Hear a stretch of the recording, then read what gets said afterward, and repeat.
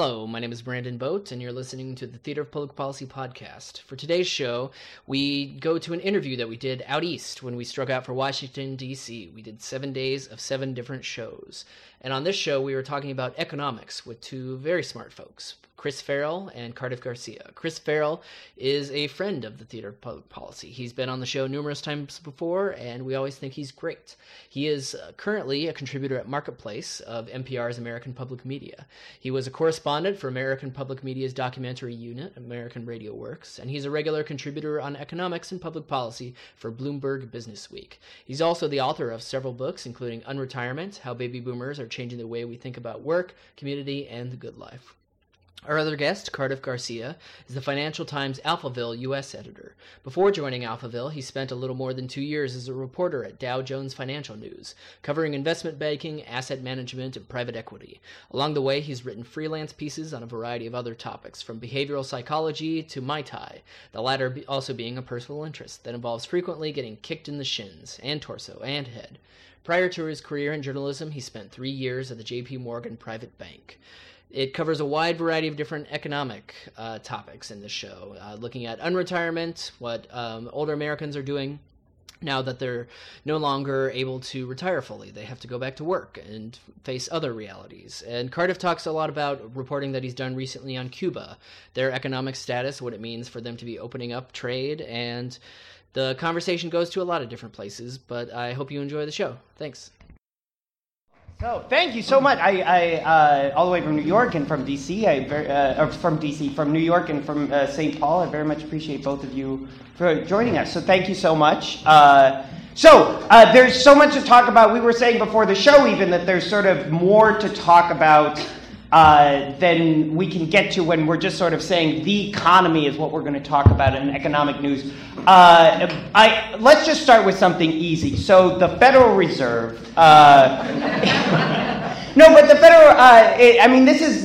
It's interesting to me, and I feel like this story has gone along long enough now, like 4 or 5 years, that I'm starting to understand it. Where they keep saying, well, we're going to raise interest rates one of these days. And then everyone freaks out, and then they say, no, we're not. And then we all go back to normal. And so how many more times can we do that?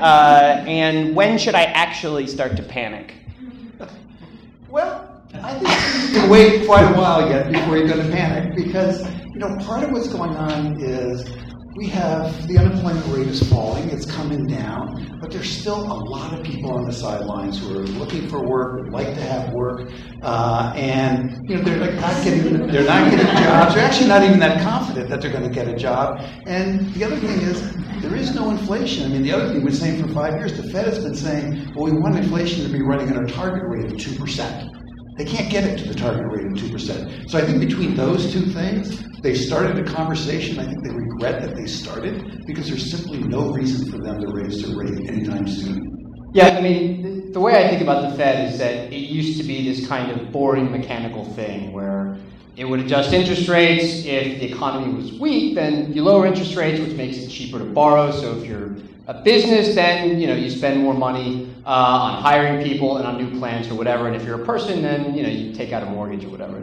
The opposite obviously applies. The last recession was so severe that the Fed sort of lowered interest rates all the way to zero and couldn't lower them anymore. So essentially, what it resorted to was a couple of things. One was mechanically trying to influence different kinds of interest rates that it didn't directly influence before through a thing called quantitative easing, we're not going to talk about now. But the other thing that's really been fascinating is that the Fed essentially now operates via like a Jedi mind trick, right? It started to try to influence the psychology of the economy. So essentially what it would do, the technical term for this is forward guidance. And it's taken a lot of different shapes. But what it would say is, okay, we've lowered interest rates right now as much as we can. But we're also going to promise what we're going to do with interest rates into the future. So let's say you're a business and you're thinking about taking out a loan to invest some stuff, or you're a homeowner and you think maybe you want to take out a mortgage or you want to get a car loan or whatever. But you're worried that the Fed is going to screw up again, right? That the last recession was so bad, we might get another one of those. What if in the future the Fed fails to keep the economy growing? Well, what the Fed is saying is, look, not only are we going to keep interest rates low for now, we're going to keep them low into the future. And the key to remember is this: the Fed doesn't actually have to follow that, right? It's trying to induce economic activity now, but it could just bullshit you, okay? So the only thing that actually matters is whether or not the public believes it, whether or not the promise is credible.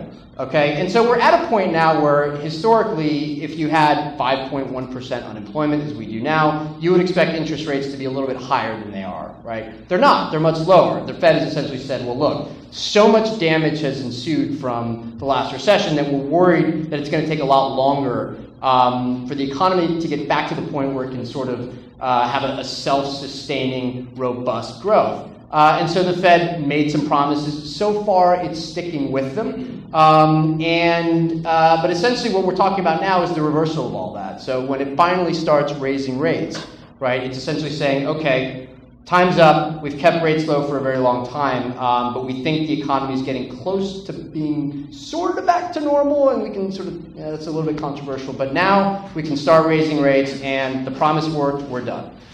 And those people don't agree with me. Sure. So just to toss this as a puzzlement. So we're all waiting for, the kind of economic activity to pick up enough, so we're going to get a little bit of inflation, the Fed's going to raise its interest rates. But what if in a world of hydraulic fracking, Amazon, Uber, this global economy, we're pretty much around the price level that we're going to be. We have an intense global competition.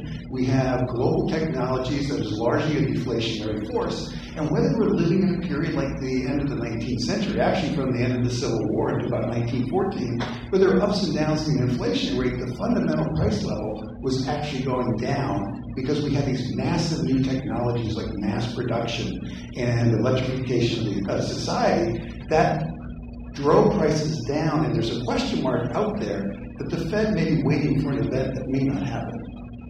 Oh God, it's waiting for Godot for financial literates. I'm sorry. So, just to unpack this a little bit, that idea. Why wouldn't any? What are we? I mean, you mentioned what we're waiting for in terms of unemployment and things like that. But the question is, why hasn't inflation really come about? Yeah. And there could be lots of reasons, but one of the reasons could be that as we're moving into this high-tech economy with big data and Uber and Amazon, and these are driving down prices, and then you also think of the fact over the past 5 years, while inflation hasn't gone anywhere, central bankers have worried about inflation every day. They give speeches all the time about whether we have to worry about inflation. They have all supped at the cup that inflation is the thing that they need to worry about, and that is their job. So all central bankers are anti-inflation. They see that as their main part of their job. But we have technology that is transforming the global economy. And the fact is, despite everything that's happened in the past couple of years, hardly anybody's retreating from the global economy. So that's pushing down. Sure. I was going to go ahead. I can add a pretty cool technological angle to this. Please, because I'm not this lost. This is all extremely speculative right now. But out of curiosity, how many people in the audience have seen a cover story in some magazine at some point in the last couple of years that described the robots coming to take my jobs? Yeah. Anybody? I should have thought this through better. The lights are in my face, so I can't actually see anybody raising their hand. Okay. But so the basic idea is this, and again, this is more a technology story right now than an economic one. But the basic idea is that in the past, whenever you'd have like these technological innovations, the economy would just adapt. So yes, the price of your TV would get cheaper, but you'd have more money to spend on going out to the theater and to restaurants and all that. So then the economy just shifted. So you get more jobs for people who work at restaurants, chefs, waiters, sommeliers, whatever, and more actors and things of that nature. The question now is whether or not the technologies are starting to take over uniquely human jobs, right? Things that we never could have anticipated humans wouldn't be able to do. Things that involve, judgment, empathy, whatever. The best example I think right improv, now, no, the best example being like But I think when Chris talks about what might happen with the price level and stuff, I think what he's saying is that we might get to the point where technology is advancing so rapidly and taking over so many jobs that the economy itself remains in this kind of weird situation where the people who own those technologies make a lot of money, but nobody else has money to spend, and so you end up with this really divergent trend. Again, totally speculative. We have no idea if that's going to happen. So we have like 5 more topics to get to, and but I can't help but ask this one last question, because we talked a little bit about the Fed trying to play off of the psychology of the markets and whatnot. Does that actually? Is there any evidence that works? That you can actually do that? That you can Jedi mind trick the market? It depends on how you define evidence. Okay, so I mean, thank you, Mr. Clinton. Economists use like these. Well, I mean, it's very hard. So economists use like these very complicated econometric techniques. The problem is that there's no unanimity over whether or not they're right. Economists themselves disagree about all this. And so you can use common sense, you can use some of these econometric studies, and you can try to sort of tease out cause and effect, but really it's pretty impossible. However, if you look at, and just one little addition is, when you look at the behavior of the bond market, I think one of the things you take away is the Fed still has an enormous amount of credibility when it comes to inflation. That the Fed may make mistakes. The inflation that's not happening is the thing that everyone trusts them on. If inflation does happen, which may not happen, but if inflation does happen, that they'll respond well. Because if you look at Treasury inflation-protected securities, which are a bet on the long-term inflation, they just are not seeing, higher than 2% inflation here in the United States over the next 10 to 20 years. So I think that the Fed has short-term, no one knows what they're doing or what they're thinking. Longer term, they have a pretty good idea that they believe they're going to succeed. Good.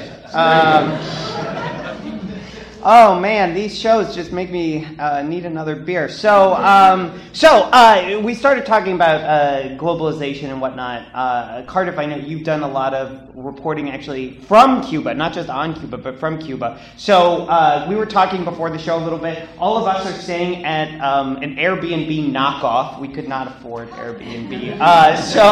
But you did Airbnb in Cuba, and that was interesting. So I think that the experience of Airbnb, which only this year was able to start advertising its services for Cuba, is a really kind of intriguing prism through which to understand not just the way that the Cuban economy is changing, but the way that the changes in the Cuban economy are interacting with the softening of diplomacy between Cuba and the U.S. All right, so I'll just tell you the story, and then you can sort of see what happens. So I stayed at a place that is advertised on Airbnb. Now, on the American side, Airbnb is allowed to book places in Cuba for Americans who can travel to Cuba legally, so who have one of like the general exemptions that they can travel. So if you have family there, if you're going as a journalist, as I was, actually I have family there too, so never mind. If you're going there on on a diplomatic mission, if you're going there on like a cultural thing, whatever, you can go. If you don't have one of those exemptions, you're not supposed to use it. If you're a European or an Australian or whatever, you're also not supposed to use it.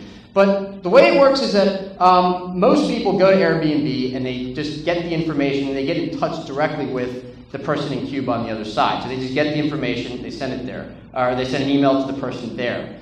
When you pay through Airbnb, Airbnb will handle the transaction. But in Cuba, a lot of these people don't have bank accounts, right? A lot of the hosts don't have bank accounts. So Airbnb will arrange through a Cuban payment company to have somebody physically deliver the money to the person who hosts the Airbnb there, right? Then you go to the Cuban side where internet access is incredibly restricted.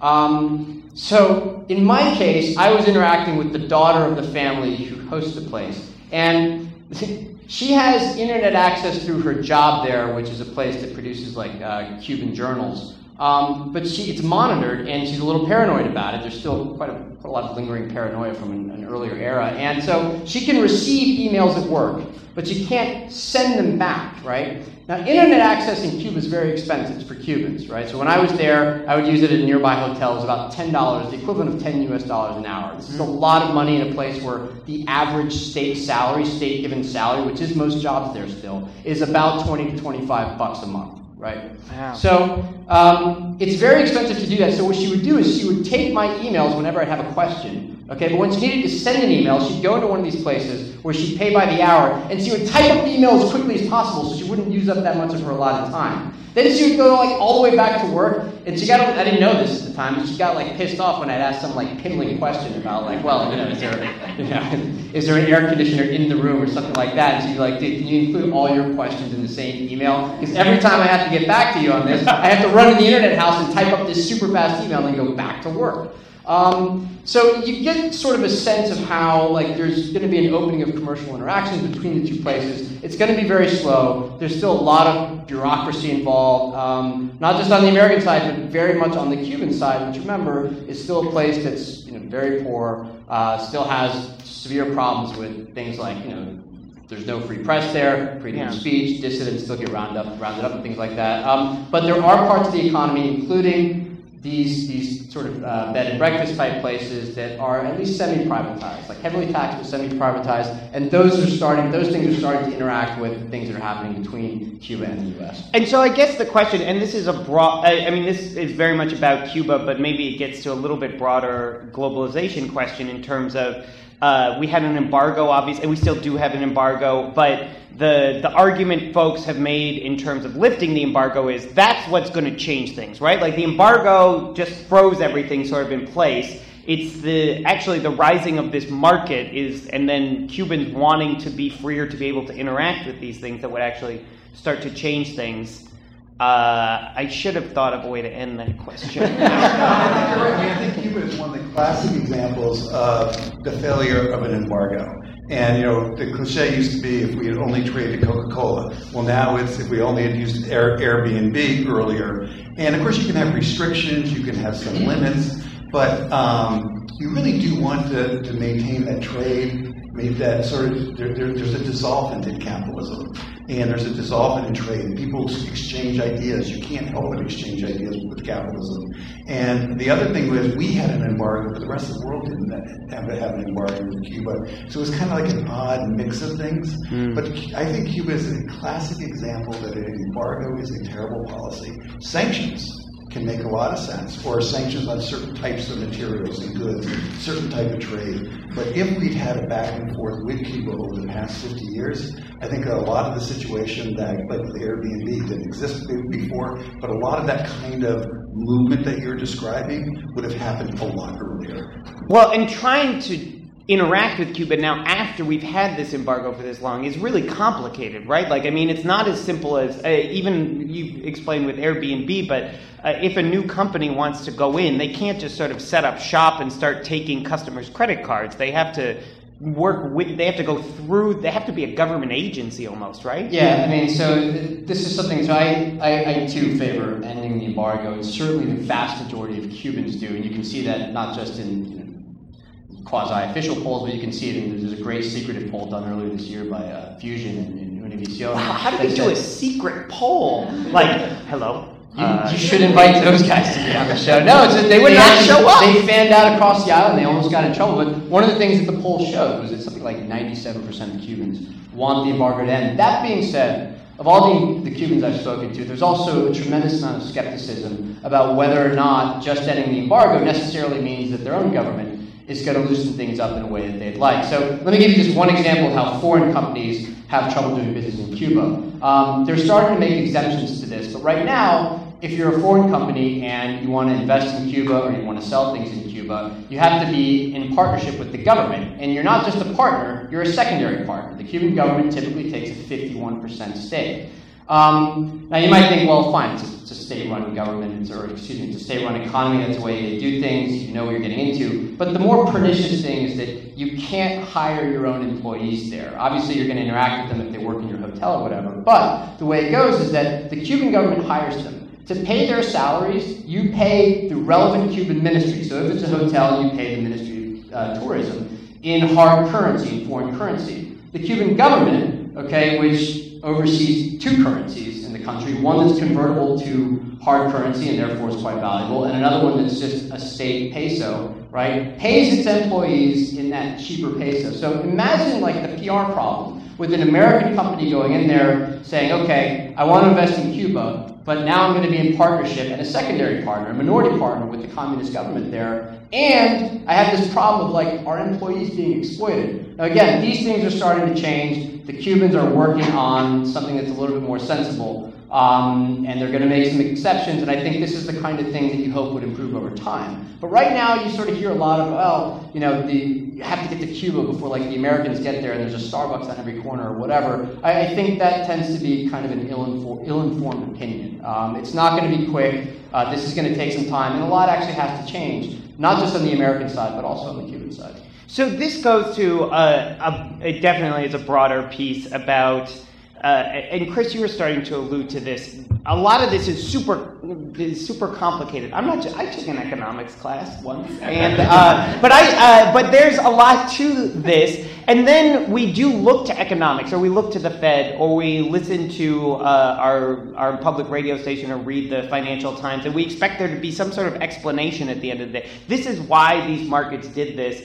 This is why the Dow went up or down. X, Y, or Z, but then you mix in this insanity sort of in trying to do inter country trade, or something happens. There's some sort of rock slide in China, and all of a sudden diapers are more expensive. And in all seriousness, I just feel like it's. Are we trying to make sense of something that I'm not just saying this because the Pope is in town? Are we trying to make sense of the universe in a way that only a holy man can do?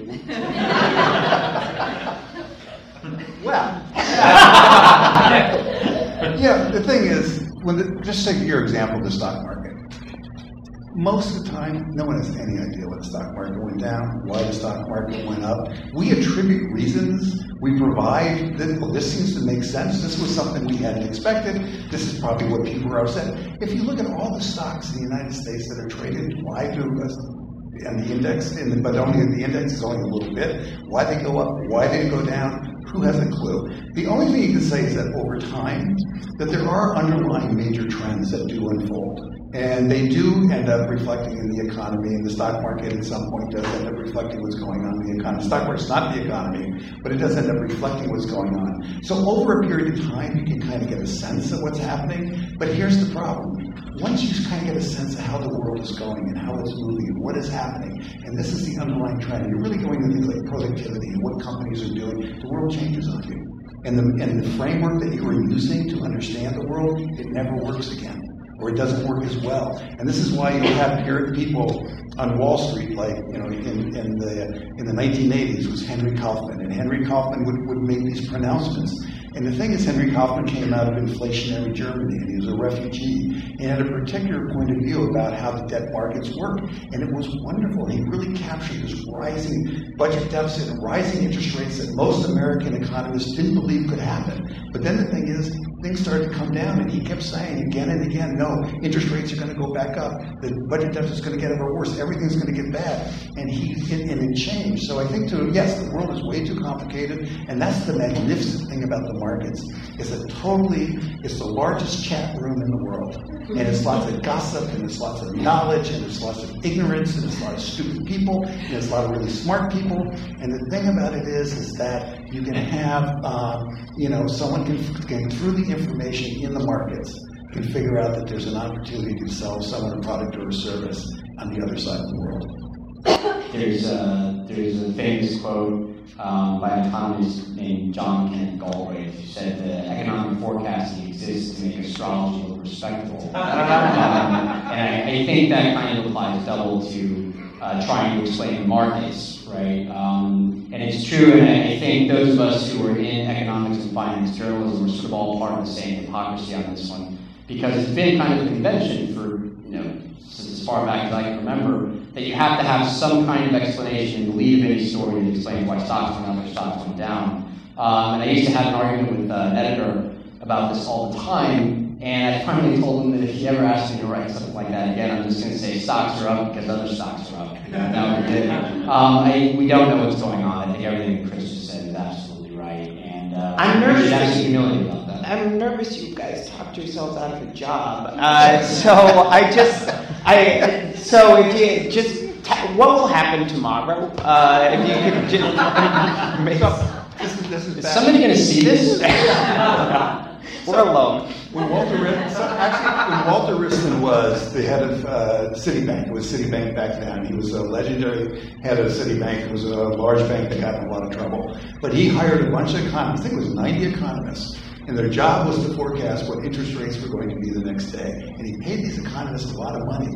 And what they realized is they had no clue, so they just simply took the closing price, what the interest rate was at the end of the day, and told them that's what it was going to be tomorrow. And it worked for about 3 years until he finally figured out what they were doing. And then he fired them. I thought that I was not smart enough to get into finance, but apparently, but they know that one now. I could think of another. There's probably some other ones. We're going to bring our two guests back in the second half. I know I haven't asked Chris yet about what any of this means for retirement, which I want to, and then we also want to open it up to all of you for your questions. But for right now, we're going to go take our seats in the audience. So can you please do a big round of applause for our two amazing guests? If you have a question, please just raise your hand, and then I'll probably repeat it just to get it into the microphone. So if you have a question, raise your hand, and I will call. Yes, right there in the middle. All right. So my question is about the health of American economics. And what I mean by that is we seem to have a system where economic or social mobility is more difficult than it's ever been. And people that have wealth and assets can pass that along to their children and entrench that. People who don't have assets find it increasingly difficult to move in our society. So my question broadly is our system healthy, and is American economic model at risk because people, although it may be good for shareholders and owners, is it good for individuals? So I think Anybody? All right, next question. I think the healthy American economy is, we're in pretty bad straits. That what is happening is, a large part of, if you think about the American dream or immigrants coming into society, a lot of it is that your children are going to do better than you did. And that if you're born into poverty, that doesn't mean that your children are going to be born into poverty. And what has happened is that was a story that was true for a long time in the United States, but it's less and less true. Now when you compare us to Europe, you compare us to Canada, we have less social mobility here. And we still have, social mobility, and then there's some interesting research where if you look at different sectors of the economy, if you look at the Twin Cities in Minnesota, or you look at the Bay Area, San Jose, and California, you actually have a lot of social mobility. You look at places, say, in Atlanta, you have very little social mobility. So I think this is really, this is one of the big challenges, one of the big issues over the next 20 years that we're going to be dealing with, and we haven't been dealing with it. And there was a talk that was given by Mariana Costa-Cota, who's the head of the Federal Reserve Bank of Minneapolis, and we gave a speech back in 1979 with Paul Volcker, head of the Federal Reserve. And that was the time, if you remember, that was the time when people really believed you could not defeat inflation. That inflation was the disease of democracy. That inflation was really because of all the special interests. And you could maybe do 10%. You could keep inflation around 10%. That was as good as you could get. And Volcker said nonsense. And now we're having a conversation 30 years later about, can we get inflation up to 2%? So what Costa-Cota talked about is we're in a similar time of testing. We're in a time of testing when it comes to the job market. We're in a time of testing when it comes to opportunity. And there's some bright signs there, some move with early education, with at-risk kids, and there's some signs that things are moving in the right direction. But we need to do a lot more. That is one of the big economic challenges that this society faces over the next 2 decades. And it's going to take a lot of work because too many people are underemployed, too many people are unemployed, and too many people, because are in poverty and don't see a way out. So yes, I think we are not that healthy.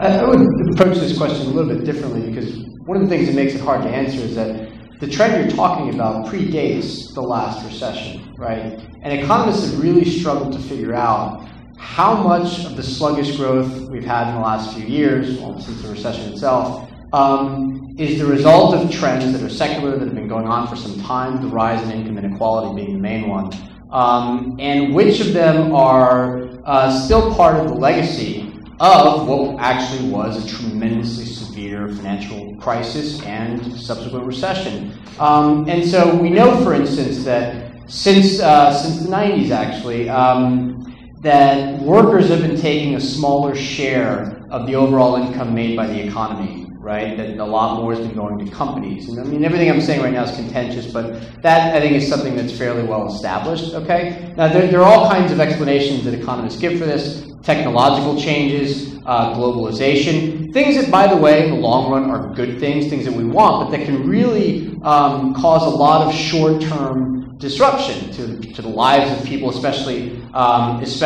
middle-class workers, right? And that interacts with the recession itself. And I keep coming back to it because I don't think we can underestimate its legacy in the sense that the kinds of things that economists deem to be structural, longer-term things, okay, we try to separate those things from what are cyclical. In other words, the things that we can expect to get better over time so long as policy is good. The problem is that the longer that cyclical damage lasts, it becomes structural. And there's an easy way to think about this, which is just that if you're out of work for a very long time, okay, it's not just that you're not making money then, it's that you're losing your contacts, you're losing your skills. It gets that much harder to get back into the labor market. So there's a big difference between somebody who's been unemployed for 3 months and somebody who's been unemployed for 3 years, right? And that can leave not just on that individual's life, that can leave a lot of lasting damage to the economy itself. So to try just to have a tiny bit of hope with some of this is, you mentioned there are places that are doing better with some of this than other places. So what are the things that seem to work to some degree, or what should we be trying at least?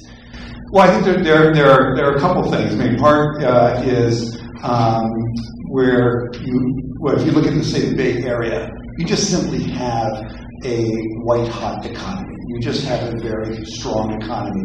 And one of the things in terms of this impact of the recession, you just can't underestimate how important strong economic growth is. And when it is, so as Larry Summers says, you want an economy where workers aren't looking for jobs. Firms are looking for workers. And that's when the economy is strong. So in the Bay Area, a lot of it just has to do with there's a very low unemployment. There's essentially a zero unemployment rate in large parts of the Bay Area. If you look at the Twin Cities, you have an extremely strong civic culture. You have a very strong nonprofit community that tries to be as inclusive. Now, there are lots of flaws, not as good as it should be. Nevertheless, that's what's going on there. And so, and I think that we're also seeing some signs of, as you mentioned, I wrote this book on retirement, and what you're seeing is a very exciting movement about people deciding that, they've gained all this knowledge and skill and experience over the years, and they don't want to walk away from that completely. And they were trying to figure out a way to both earn an income in the traditional retirement years, but also give back and give meaning. So I don't think it's a completely bleak picture, but there are some real issues in terms of the economy not growing fast enough to generate the kind of job growth that we'd like to see that would give labor more power relative to capital. And then also there are sectors in our economy where that's where things like early childhood education become so important, that with early childhood education, you just get a leg up in our society rather than being weighed down. Yeah, I would add quickly 2 things. I mean, one is there are still pockets of hugely impressive innovation within the U.S. economy. I don't think anybody would deny that. The second thing is that we've actually learned a really key lesson since the recession that we weren't really sure about in the 2000s. And it's not just a lesson that we've learned from the US, but from all across the developed world, right, from Europe and Japan, which is that actually the official sector, and by that I mean the combination of the central bank and the government, right, actually has a lot of space to work. And by that I mean that we can borrow a lot more money to invest in things. The government can borrow a lot more money than we once thought possible to invest in the economy and to make it better. And I would quickly add that this doesn't have to be a left versus right thing, a free market versus an interventionist thing. If you want to think that the government should be sending money directly to low-income households rather than investing in infrastructure or whatever, that's fine. That's a different conversation. But the point is that the government has a lot of fiscal space to work. It hasn't actually deployed anywhere close to all that it could deploy in combating the effects of the last recession. But we've learned that it does have the capacity to do so. I can tell you that if we run into another catastrophic downturn, I'm a little bit comforted by that, because part of the problem is that it hasn't used... Wait, you're comforted by another downturn? If we get into one of those things, then we've learned that the government can do something about it, right? The bigger question is whether or not the politics will work. But this is an economics thing, so I won't even go there. Okay, good. Other questions? Yes, up there. All right, I'll preface this by saying I'm one of these absolutely useless economists that actually doesn't know what we're doing up here. But in all this light, we talk a lot about it's not enough, it's not good enough, it's not healthy, the economy's not doing better. In my mind, that begs the question, what is good enough?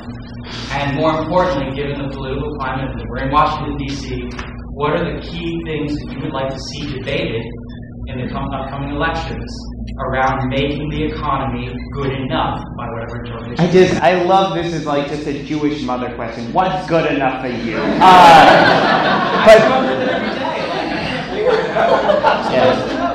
It's a good question. So what should we be talking about? Well, I think one of the things, just building off of what you said, is what Washington D.C. should be talking about is you just have to look at our ports, look at our roads, look at our airports, and you just don't have to be. Our infrastructure needs are enormous, and when you have interest rates as low as they are, the cost of capital is really low. And if you can raise the productivity of the infrastructure, that's going to benefit business. That's going to end up showing up in the wages of workers. That, to me, just seems to be the no-brainer issue that's out there, which is why aren't we addressing a lot of this? And there might be a little bit of waste, but, corporate America wastes a lot, too, when we're investing. And the other thing is there's some good ideas about a national infrastructure bank that can help minimize some of the concerns. So one of the big things that I just don't understand is why we are not simply investing more in infrastructure that is crumbling, that is hurting productivity, that is hurting profits, and that is hurting worker wages. The other thing that I'd love to see people talking about, and they're not, is creating incentives for people to work longer, to continue to contribute, to continue to pay taxes. And there's a lot that the federal government can. I mean, one of the things that I do not understand, 42% of private sector workers do not have access to a retirement savings plan with their employer. So 1/3 of U.S. households don't have access to an employer-sponsored retirement savings plan. This makes no sense. Guess what? We're aging. People do need to save for their retirement. There's all kinds of good ideas about how to do it. Open up the federal thrift savings plan, one of the best defined contribution plans in the world. There's all kinds of good ideas out there. Just do something about it. But it seems like people want to sort of complain about it and not actually do something. And that's something, it's not that hard. Nobody ever asked the candidates about monetary policy. Hugely important. And nobody ever asked them, well, if you were in charge, who would you appoint to the Fed, right? Not just to run the Fed, but who would you appoint to the FOMC? And I think it's a big mistake given how important it is. And I guess one of the reasons they never get asked about this is because maybe the assumption is that they're too dumb to talk about it. And I'm not saying that's wrong, all right?